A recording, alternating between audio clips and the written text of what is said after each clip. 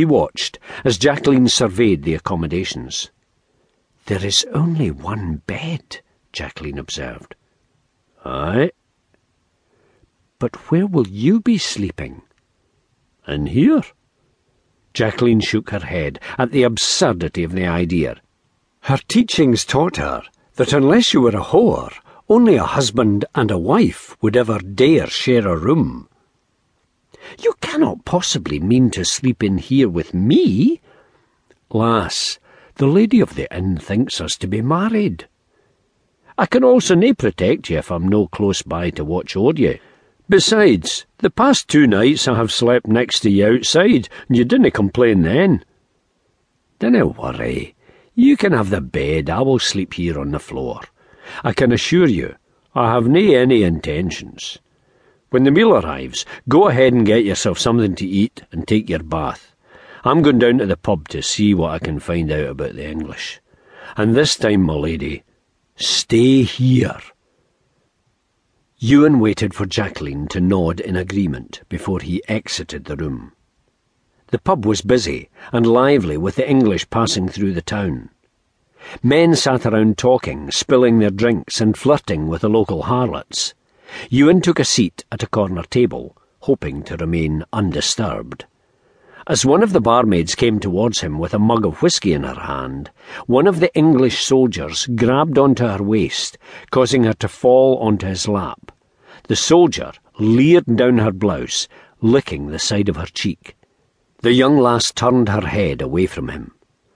"What's wrong? Surely you cannot deny me," the Englishman said. Ewan put his hand over the handle of his dagger and was about to get up just as an older man came to sit down at his table. "Oh, I wouldna do that if I were ye, lad," the man said in a low voice as he placed a jug of whisky down in front of Ewan. Ewan released his grip on the dagger and placed it onto the jug and took a swig. "Name's Gawain McGuinness. My wife tells me that ye and your new bride are passing through.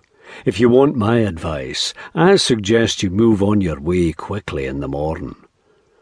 "I'm no looking for trouble. As you said, we're just passing through. How come the English are occupying this town? Quite far north from the border, without an entire army with them." The man looked around the room, making sure that no one could hear him. "They are seeking their lord's bride. They say that some Scots have kidnapped her and are hiding her in the Highlands. Says he desperately misses her and wants her back. Even offered a reward, a hefty amount of silver for her safe return. Now everyone is looking for the lass to fill their pockets." Ewan listened very attentively to the man, trying not to show any sign that the lass they were looking for was only a few doors down from where they stood. He now knew the real danger she was in. Not only would the English be searching for her, so would the Scots. Even the most trustworthy man could stab a knife in your back for a few pieces of coin. Ewan knew that he had to get Jacqueline to Carrick at once. He could depend on Robert the Bruce to offer her protection and sanctuary. Ewan stayed to finish off his whisky. Any sudden moves would draw attention to himself, and that was the last thing he needed.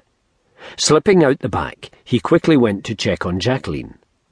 Opening the door and hastily shutting it behind him, he found Jacqueline sitting in front of the fire, drying her hair.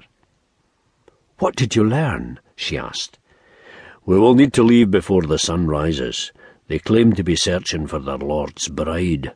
Apparently he misses you, and can nae live without you. They've offered a reward for your return." "Misses me? That is a lie. If they find me, they will kill me, Ewan," Jacqueline said in a panic. "I ken, lass, I believe you. We need to get as much rest as we can. We have quite a journey ahead of us. I'm taking you to Carrick. Robert the Bruce will be able to offer you protection far beyond what I can.